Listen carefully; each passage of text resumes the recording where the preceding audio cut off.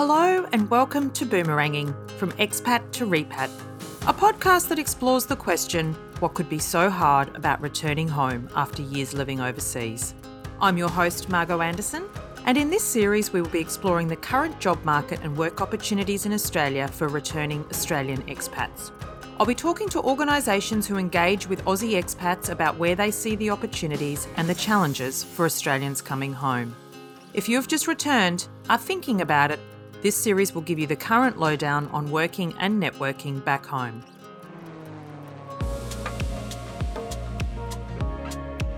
Today I am talking to the woman who during the pandemic I think became Australia's expat whisperer.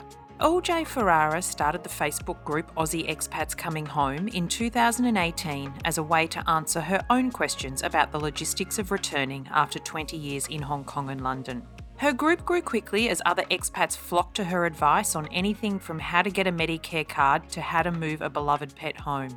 During the pandemic, LJ and her group also became a vital source of information for expats trying to navigate the closed international borders.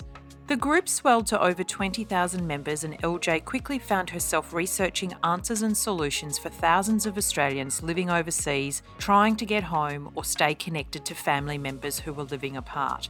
In this episode, I'm keen to explore with LJ what her community looks like today and what she is hearing from her community about jobs and work back home. So welcome, LJ. Thanks, Margot. It's really exciting to be here. This is my first podcast, as you know. Yeah, welcome. Thank you. LJ, before you share the story of Aussie expats coming home, can you tell us a little bit about your own expat journey? I think my expat journey started out like many other people's. I was going out with a really cute guy. We were in Melbourne, then we moved to Sydney for a role, and we looked at the Sydney housing market and said, maybe we should look at going overseas and earning some pounds or some US dollars. So we were quite lucky. He was offered a job very quickly before we left. So we went to London, and I had a British passport thanks to my dad. We settled down into a fantastic life in London, lived London to its fullest and enjoyed being Aussies in Europe. We were there for 12 years, and during that time we got married and had our son. And, family issues and family situations arose, and, nobody likes being away from family when you've got relatives that are ill or maybe that pass away. So we made a decision after about 12 years to leave our dream home and pack everything up and try and get a bit closer to home. So we were very lucky that something in Hong Kong was offered. So we went to Hong Kong. We were there for 8 years. It's the halfway step home. It's the step that you do when you don't want your adventure to end. Nobody wants to admit they're grown up. Well, certainly I didn't. And I was not willing to give up that sense of adventure and the ability to jump on a plane and just go and explore somewhere new. So Hong Kong was perfect for that because we got to explore Asia. So how long were you there? 8 years. 8 years. Okay. So you're about 20 years away all in all. And so how long did it take for you to sort of go, okay, we're thinking about coming home to actually moving home? Was that a long process for you, or was that a fairly quick one? I think it was a long process. I think in places like Hong Kong and Singapore, you tend to hit the 3-year cycle. At about the 3rd year, I realised everybody I knew had just left in the last month. And it was that point that I went, oh my God, we've got to move home. At least at home, people don't just leave. I really started thinking about moving home when my son started year 7 in boarding school in Sydney. And it was the community that I think I had been searching for his schooling. He'd always been in great schools. We made lots of friends, but this was the perfect school for him and for the family, which I'm a big believer in. So when that happened, I said, I want to be at home. I want to be by the soccer lines. I want to be at the rugby. And it's time to go home and let him learn how to be Australian.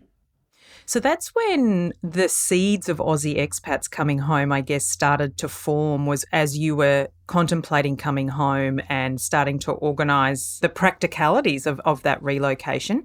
Can you talk to us about the growth of the business or of the Facebook page and how that came to be?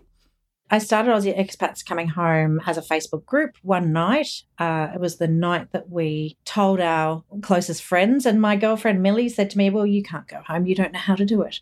And I said, well, you know me, Millie, I'll find out. So I set up the Facebook group. I added everybody I knew who was an expat, and it just grew from there.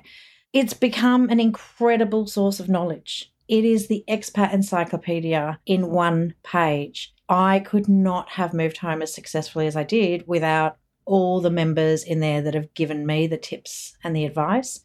And I've been voluntarily running this and growing this for now 4 years, so since 2018. So what sorts of problems were you seeking answers for that you just couldn't find? Everything. I called my friends in Australia who'd never moved out of Australia. I said, how do I get a Medicare card? And they had no idea. They just said, well, you just get one. Your mum just gets you one, right? So I had no idea about that. My driver's license, I had two. I had a Hong Kong one. I had a UK one, what do I do?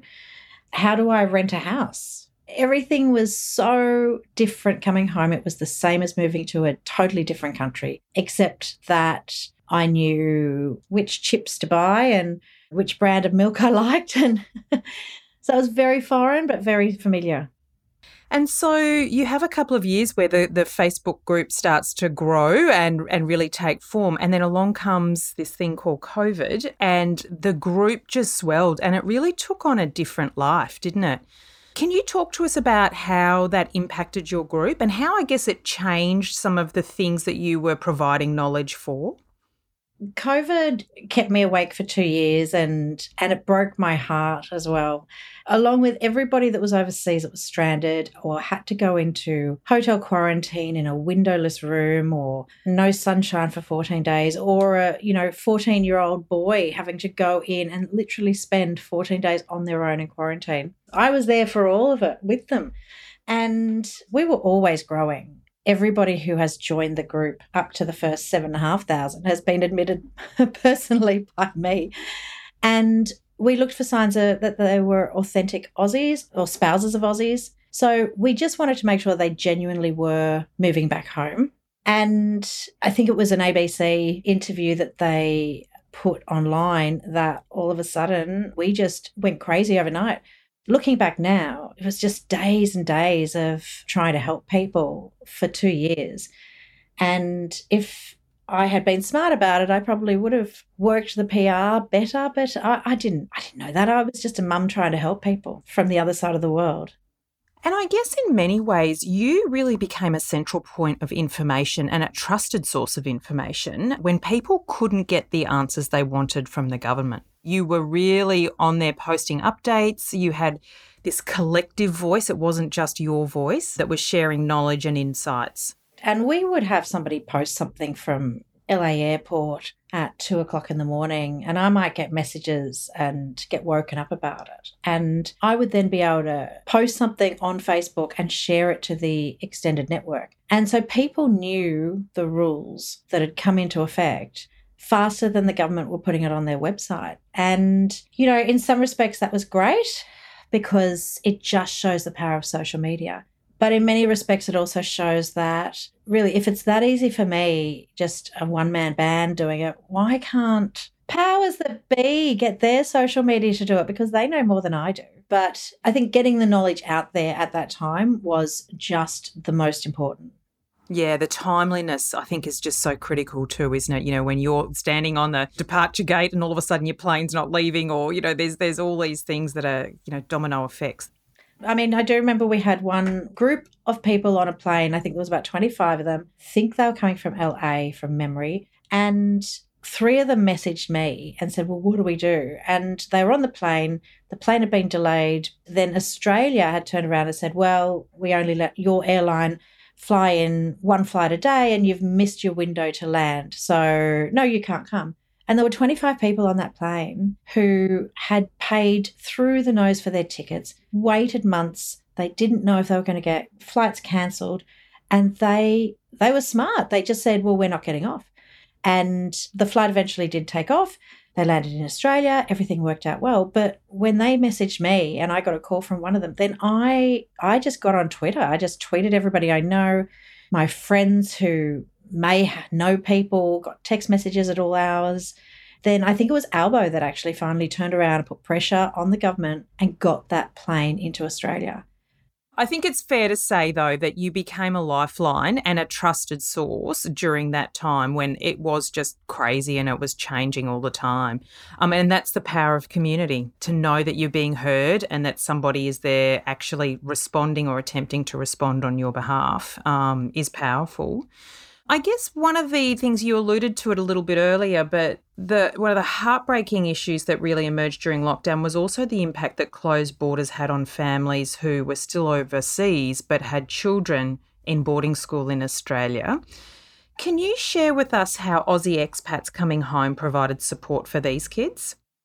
Well, because my son had started boarding from Hong Kong and he spent nearly 2 years as an international boarder, I knew how tough it was. And I knew a lot of people that couldn't get back to see their kids. And so they had to make decisions about, well, do they pull the kids out of school here, where at that time there was no COVID and life was normal, and take them back to Hong Kong or Singapore or Dubai and where they were in lockdown, or leave them here and risk not being able to see them. And I know families that just didn't see their kids for 18 months. And these kids, they did the HSC, they had birthdays and they didn't get a hug from mum. And I think that's what was just killing me the whole way through.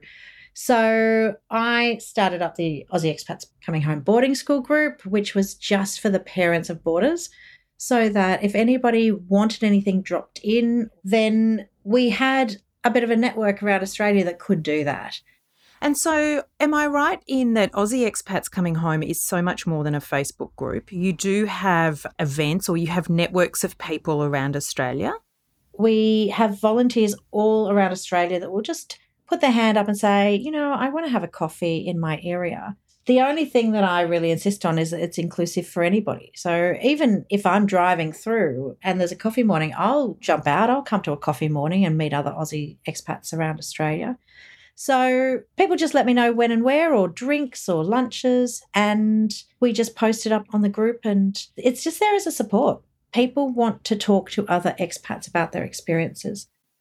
Interestingly, you have mentioned to me before that 60% of your group are overseas and 40% are Australians who've returned.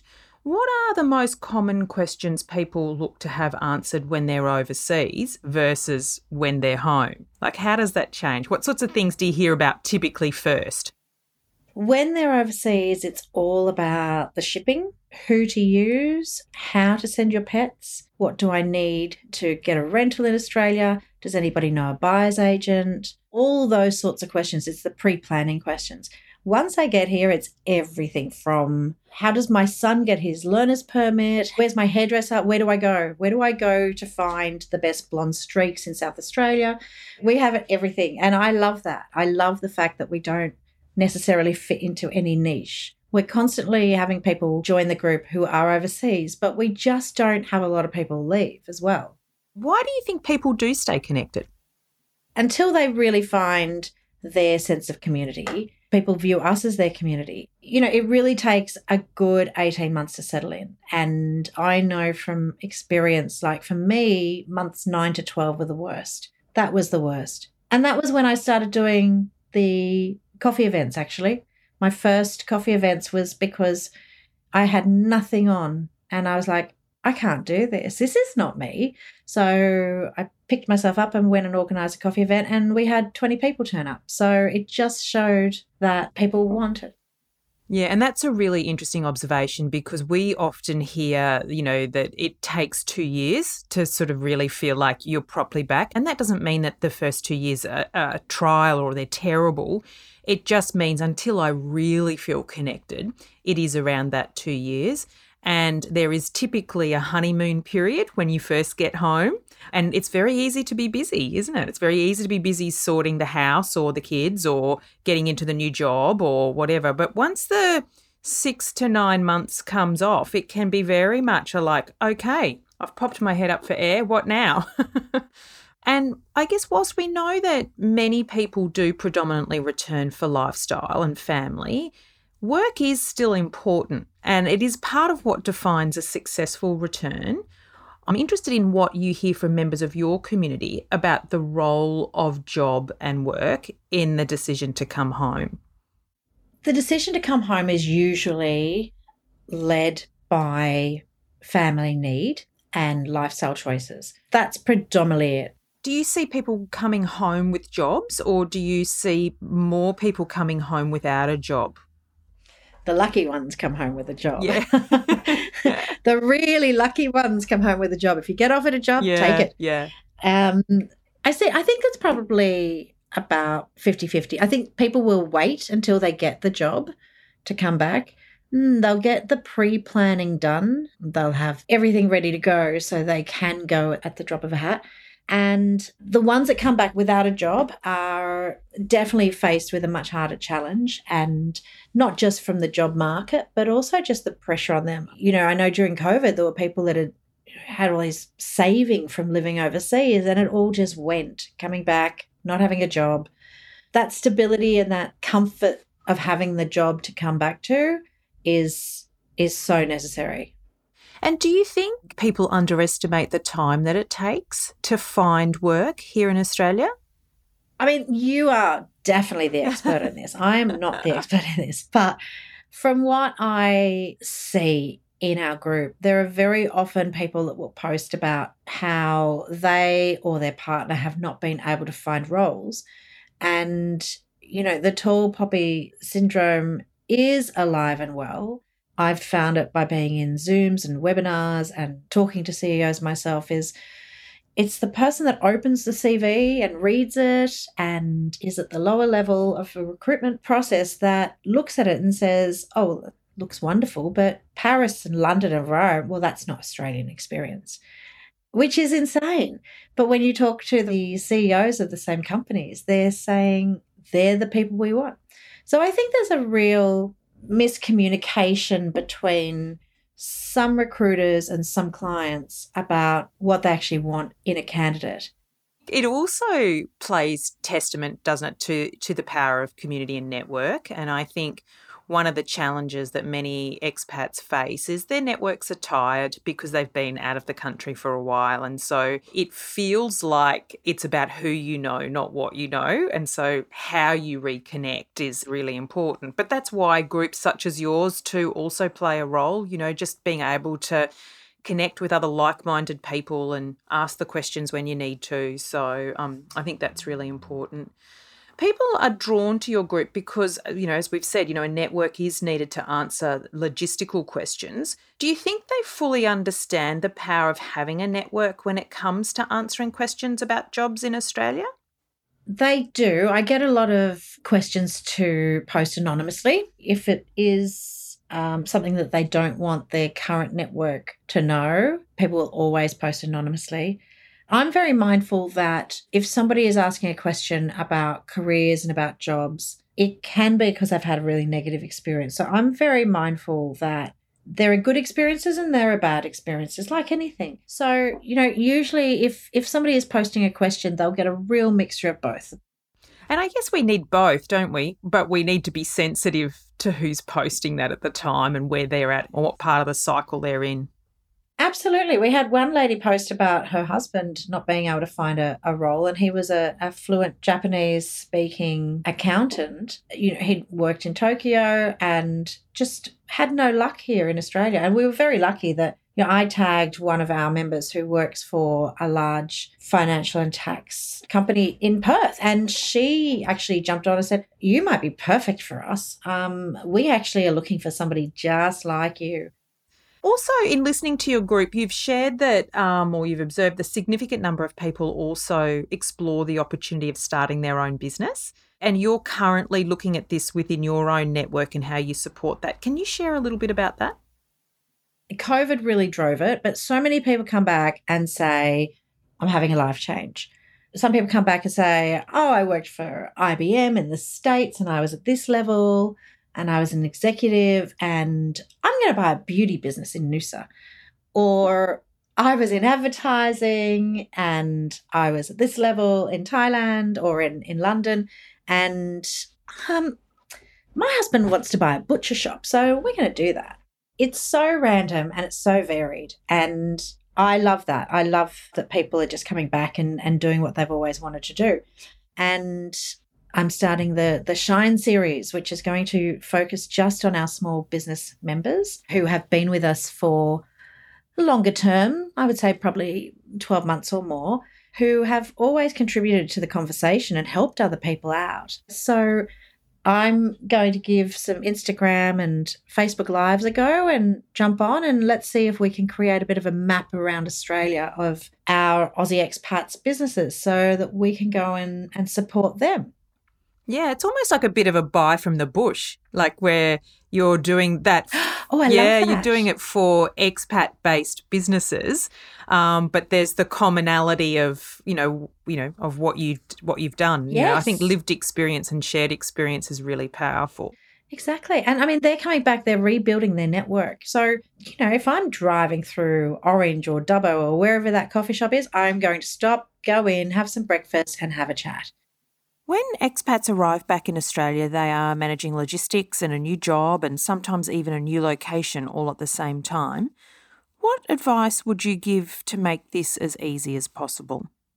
If you were like our house, we needed to have one person that was not working, because having two people arrive and go straight into a job is stressful enough. But having two of them trying to find mutual time off work so that they can go and look at a rental or a house for sale or meet the removalists or get the electricity turned on or the NBN connected. You can't do it if two people are working. So what worked best for us and what I tend to recommend is have one person who's got the job, come back, go straight into the role, and somebody just has to be the champion for setting up the home. The faster the home is set up, the happier everybody will be. If you're bringing back pets, you've got to register them with the council. Well, you can't do that on a Sunday. You've got to take them to the vets for everything else that they need. There's just, if you've got kids, you've got to register them in school. Be kind to yourself. Take some time off. If you can afford it, if you can do it, do that. Yeah, I think that piece is really important because we underestimate just how much time it takes to get the logistical wheel turning. And I know for people that I often work with, it's like you've got to give yourself some space. You can't give a new job 100% if you are still worried about the hygiene factors of getting life sorted. So just allowing yourself some time is really good advice. How long should an expat spend planning their repatriation? What are some of the things you think take longer? I think if you know you're thinking of moving back and you have 18 months, then you are very lucky and you've basically got the golden ticket. If you've got a pet, you need a minimum of 7 months, really, depending on where you are in the world as well. But as a general focus, you need a minimum of 7 months. I would personally encourage everybody to start about 18 months out. If you are looking for roles in Australia, you really should be touching base with recruiters or people in your field 18 months out, because jobs open up. People go on maternity leave, things change, but at least if you're already out there suggesting it, then you're in a better position. I think at a pinch, 9 months. Honestly, if you have pets, you plan to come back in under 6 months, then forget it. You need to be realistic about the fact that your furry family member is going to have to stay with your best friend wherever you are, because they will need, apart from coming from New Zealand, and in general, they need time to have their shots and find space in quarantine. It's interesting. It's the one thing that I often get asked about is, the timing or, how do I get my pets home faster? And during COVID, and I think, I'm not sure you would know now, the expense of getting pets home just went through the roof. Before COVID, my 20-kilo rescue dog from Hong Kong cost door-to-door just over 8,500 Aussie, which was crazy even then. But she's part of the family. We couldn't do without her. So before COVID, that's how much it cost. During COVID, the prices were a bit like gold. They went up by the hour. At one stage, people were paying the same amount that you would to freight a pallet back on Qantas and on Cathay. Difficulty is all pets fly into Melbourne. So if there's no passenger flights going to Melbourne, there's very little option of getting a pet in. And during COVID, it was terrible. It's still going on. I know that we had 74 families in Hong Kong that were quoted up to 32,000 to bring a pet and a person back. It's extraordinary. COVID really showed what people are made of. I know in my group, I had a very strong no travel agents allowed policy because there was just so much price gouging going on, and all they wanted to do was come in and get a free audience. Yeah. Oh, you've done well to protect the integrity of the group. We have a great community and incredible moderators, and honestly, they police it themselves. I love it. I love the community report post and I go, oh, great, thank you. And I think, look, you are definitely the place to go to for logistical information and advice around moving and getting home. I think, though, given the role that you played during the pandemic and filling that information gap, what do you think we can learn from it? And I think, how do we make it easier for people to access timely and up-to-date and accurate information? I think it depends on the person. When I was living in London, I joined Twitter for the very first time when the London riots were on because I could smell the smoke, I could hear the crowds, I could hear the screaming, but I couldn't find anything on the radio or on my local network. Whereas I got on Twitter, put in my area, heard it straight away. So I think it depends on how people use social media. I always encourage people to follow our public page, but all the essential updates I put on the, Aussie Expats Coming Home update page. And anything about career really is focused on our LinkedIn page. So I'm not sure if I'm doing it right, but I just try to sort of keep it as much as I can out in the public domain where I think people will go looking for it. Oh, well, LJ, I've really enjoyed our conversation. I want to thank you for, I guess, what you've built and what you've done in offering the community support that you have. And we will be sure to share all of the details for your network on our show notes so people can head there as well. But thanks again for your time. Margot, thank you so much. And I just want to really add this, and that is that, I have tried as much as I can to help the community, but that community really helped me as well. It really gave me a focus and it gave me a purpose. And I was the person coming home, not sure what I was going to do with my future. So, big shout out to everybody in our community. Congratulations. Thank you. Aussie Expats Coming Home is a distribution partner of our inaugural Australian Expat Career Survey 2022. If you're an Aussie expat still overseas or returned in the last 3 years, we would love to hear your views. Go to australianexpatcareersurvey2022.com or follow the link on the InSync website. All participants will receive first access to the survey report, plus the opportunity to join a complimentary career repatriation workshop and networking event with other returning Australian expats. And if you enjoyed this podcast, please do leave us a review, share it with your friends and family, and subscribe for future episodes.